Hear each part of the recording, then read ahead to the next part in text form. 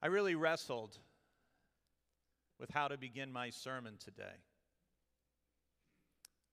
On Saturday, May 14th, a white 18-year-old gunman conducted a racist attack at a supermarket in Buffalo, New York, killing 10 people and injuring 3 others. The following day, on Sunday, May 15th, there was a shooting at Irvine Taiwanese Presbyterian Church in California.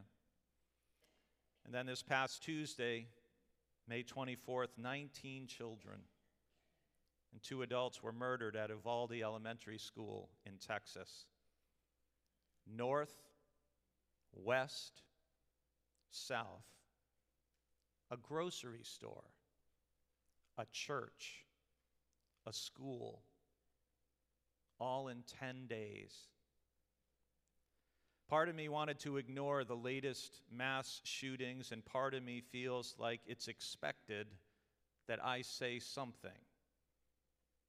Someone emailed me on Wednesday and asked if I was going to release a statement giving people hope and comfort. But there are no words of hope or comfort to be offered. Words are insufficient, inadequate, and pointless.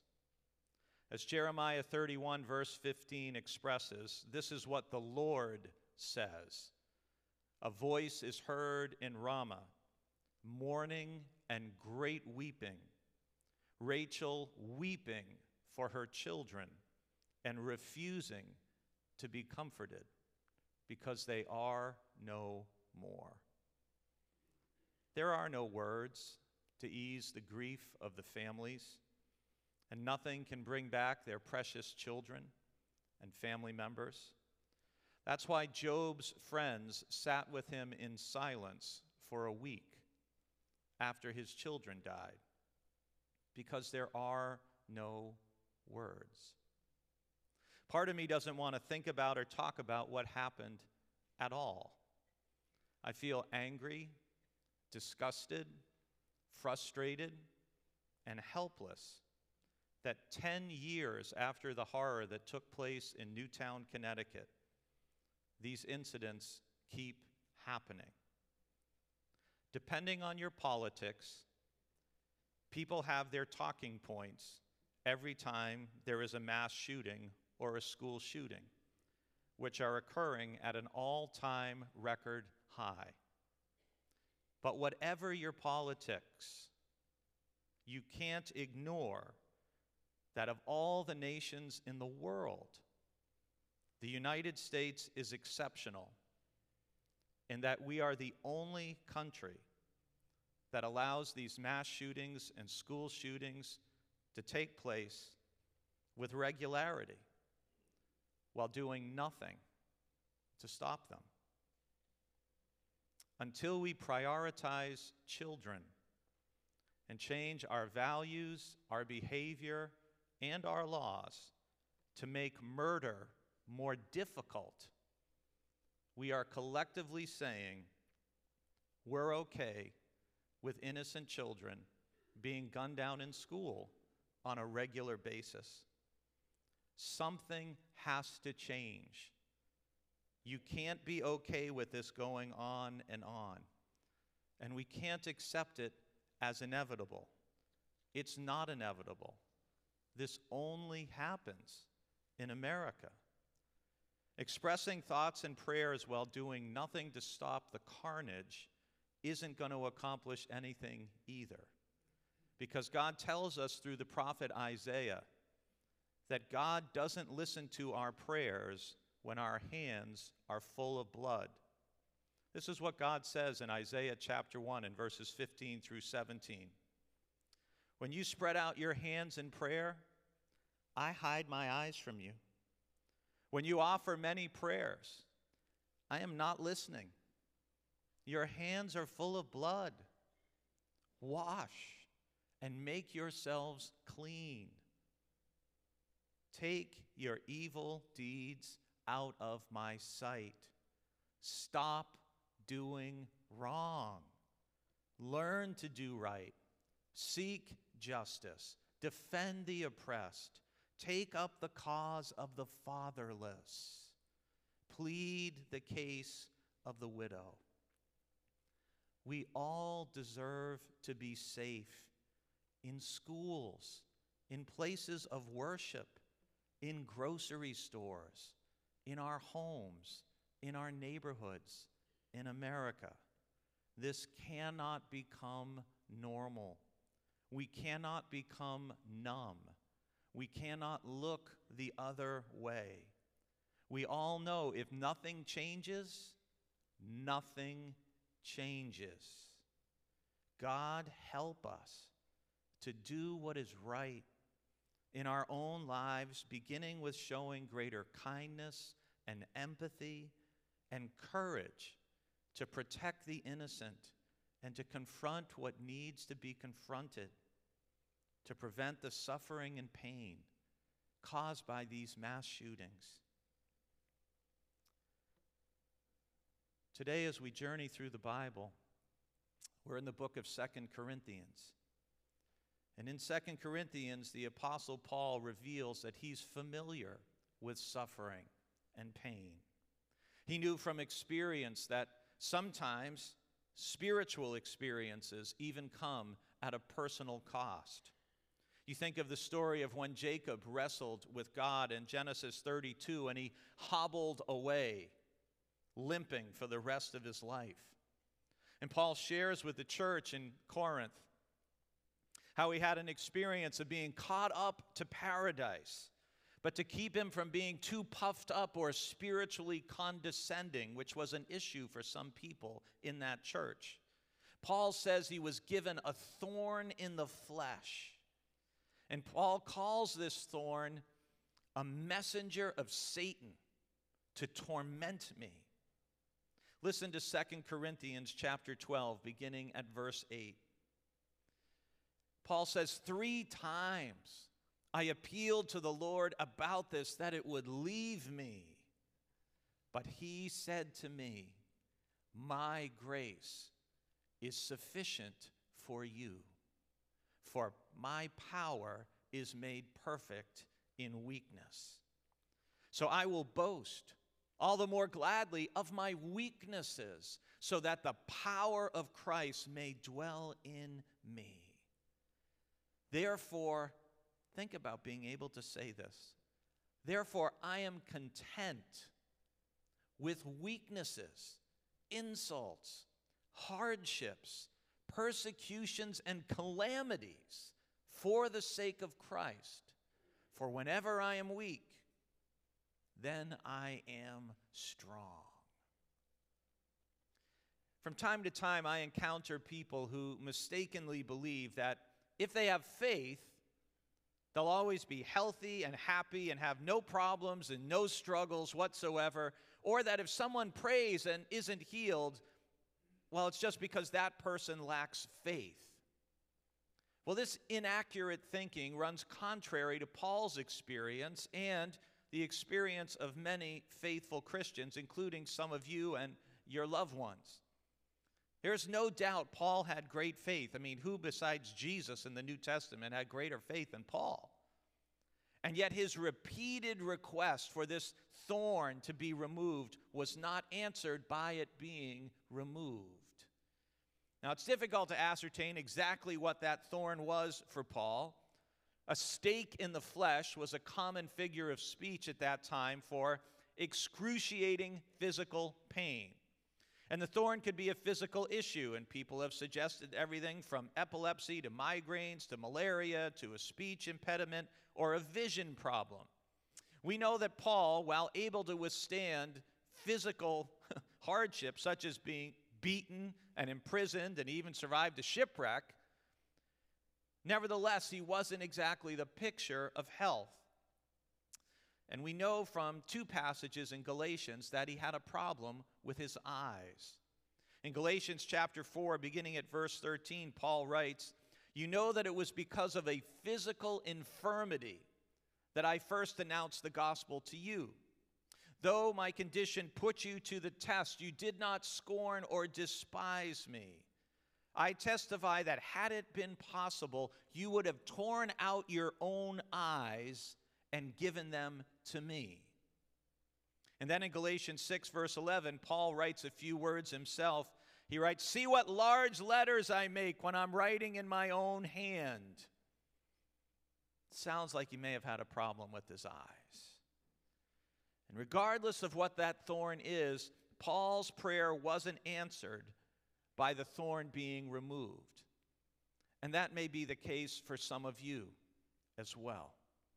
You or a loved one has cancer, or Alzheimer's, or ALS, or diabetes, or heart trouble. And you pray and pray, but the condition isn't removed. You have an addiction, arthritis, allergies, chronic pain, even shrapnel in your body that you carry with you the rest of your life. There are other types of thorns besides the physical. And those may include chronic unemployment or underemployment or loneliness or depression or family, marital, or other relational issues. The list is long because we all have thorns. Our thorns come in assorted sizes and shapes. Some seem to have more barbs than others, but we all have them. Now, at this point, one of you may be thinking, well, if God isn't going to remove our thorns when we pray for that to happen, what's the use? What's the point? What's the use of praying? What's the use of God? Well, the answer to those questions begins by simply noting that it's correct. That Paul's prayer for the thorn to be removed was not answered. But Paul's prayer was answered. And the answer God gives is, my grace. My grace is sufficient for you. For my power is made perfect in weakness. Now, I try not to get too much into grammar on Sunday mornings, but it's important to note that this phrase is in the perfect tense, denoting finality. In other words, what the Lord said to Paul is not subject to change or revision. The perfect tense of the word indicates that Paul still heard the Lord saying to him, my grace is sufficient for you. My grace is sufficient for you. My grace is sufficient for you, for my power is made perfect in weakness. The Lord's promise is that whenever a thorn, whenever a messenger of Satan afflicts us, that the Lord will give us sufficient grace and strength to meet and to face what must be faced. If you pull back from Paul's life in 2 Corinthians to the New Testament as a whole, we discover or see that the power of God demonstrated in and through Jesus is in fact power in weakness. Paul wrote in 2 Corinthians 11 verse 30, if I must boast, I will boast of the things that show my weakness. Do you know any person who does that? Let me tell you how weak and inadequate I am. You hear that from people all the time, right? This is a whole new model for macho. Let me tell you how weak I really am. Paul is asserting that God's grace is most easily noticed in the awareness of our weakness and need. Paul's ministry is marked by pain, by hardship and trials, and he only got through it all through the power of God. He says in the passage that Greg read for us earlier from 2 Corinthians 4, but we have this treasure, meaning the gospel, in clay jars. And this is a photo I took in the ruins of ancient Corinth in Greece. So you have this image of that's a clay jar. We have this image in clay jars so that it may be clear that this extraordinary power belongs to God and does not come from us. Leave it up there for just a little longer. It's the surpassing power of God that enabled Paul's life and his ministry. And that same power of God is available to all of us as well, because like Paul, we are crackpots. That's you. That's you up there. We're all crackpots. We all have thorns. None of us is perfect. We all have things that are wrong with us. We're all inadequate in one way or another. And perhaps we're made this way so that we learn how to rely on God, and so we know we need one another. We need one another to be whole. You know, where human strength abounds, you can take that down now. Where human strength abounds, the effects of divine power can be overlooked or forgotten. Because we think, I did this on my own. I'm the one who did this. God didn't do it. It was all me.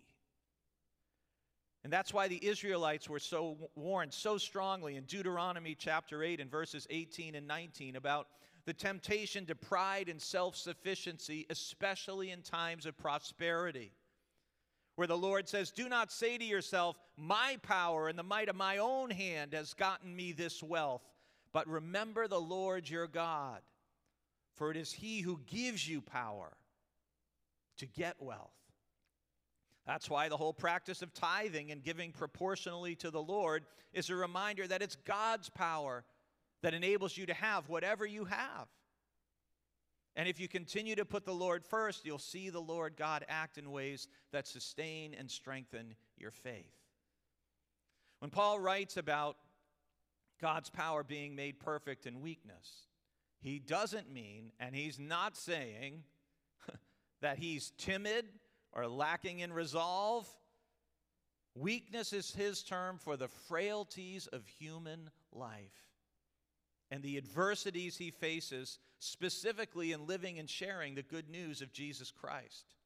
And what Paul discovered through his suffering is that the grace and power of God intersects with your life at the point of your weakness and need. So whatever is the greatest weakness and need in your life today, that's where you want to pray, God, I need your grace and strength to come into this particular situation, to help me to face what must be faced, and in many times, to face what I cannot change. Your afflictions may draw you closer to Christ if you allow them to. And part of that means accepting that in this world there is evil, there is violence, there's injustice, there's inequality, and these must be struggled with and fought against, even if they may not be fully overcome in your lifetime or mine. You may suffer from ill health or from a disease or from pain that neither intercession nor counseling nor medication is able to overcome. What are you to do in those situations of pain and suffering? What are you to do with these thorns? Well, you can pray that the Lord will deliver you as Paul prayed, and maybe God will deliver you as sometimes God does. But we're mindful that all instances of deliverance in this life are partial. Something is going to get us all eventually. No matter how strong our faith, no matter how healthy your habits, no matter how much fiber you eat, something is going to get you eventually. So if God doesn't deliver us, then what do you do? What do you do? Well, it's too easy to allow those sufferings and thorns to eat away at our lives and our faith until we become embittered and just wallow in self-pity. And none of us want to end up there. Those of us who are in Christ are to allow our thorns to pin us closer to Christ. Allow your thorns to pin you closer to Christ, who gives grace to the suffering. God's power Paul says, comes to full strength in our weakness and need. A closing story. While he was serving with Operation Mobilization in India in 1967, tuberculosis forced Doug Nichols into a sanitarium for several months. And he writes the following. He said, "I did not yet speak the language, but I tried to give Christian literature written in the language to the patients, doctors, and nurses. Everyone politely refused. I sensed many weren't happy with a rich American, because to them all Americans were rich, being in a free, government-run sanitarium. They didn't know I was just as broke as they were. The first few nights I woke around 2 a.m. coughing. And one morning during my coughing, I noticed one of the older, sicker patients across the aisle trying to get out of bed. He would sit up on the edge of the bed and try to stand, but in his weakness, he would fall back into the bed. I didn't understand what he was trying to do. He finally fell back into the bed exhausted. I heard him crying softly. The next morning, I realized what the man had been trying to do. He had been trying to get up and walk to the bathroom. The stench in our ward was awful. Other patients yelled insults at the man. Angry nurses moved him roughly from side to side as they cleaned up the mess. One nurse even slapped him. And the old man curled up in a ball and wept. The next night, I again woke up coughing. I noticed the man across the aisle sit up again and try to stand. And like the night before, he fell back whimpering. I don't like bad smells, and I didn't want to become involved. But I got out of bed and went over to him. And when I touched his shoulder, his eyes opened wide with fear. I smiled, and I put my arms under him, and I picked him up. He was very light due to his old age and advanced TB. I carried him to the washroom, which was just a filthy small room with a hole in the floor. And I stood behind him with my hands under his armpits as he took care of himself. And after he was finished, I picked him up and I carried him back to his bed. And as I laid him down, he kissed me on the cheek, smiled, and said something I couldn't understand. The next morning, another patient woke me up and handed me a steaming cup of hot tea. He motioned with his hands that he wanted one of my Christian tracts. And as the sun rose, other patients approached and indicated they wanted the booklets I had been trying to distribute before. And throughout the day, nurses, interns, and doctors all asked for literature. Weeks later, an evangelist who spoke the language visited me.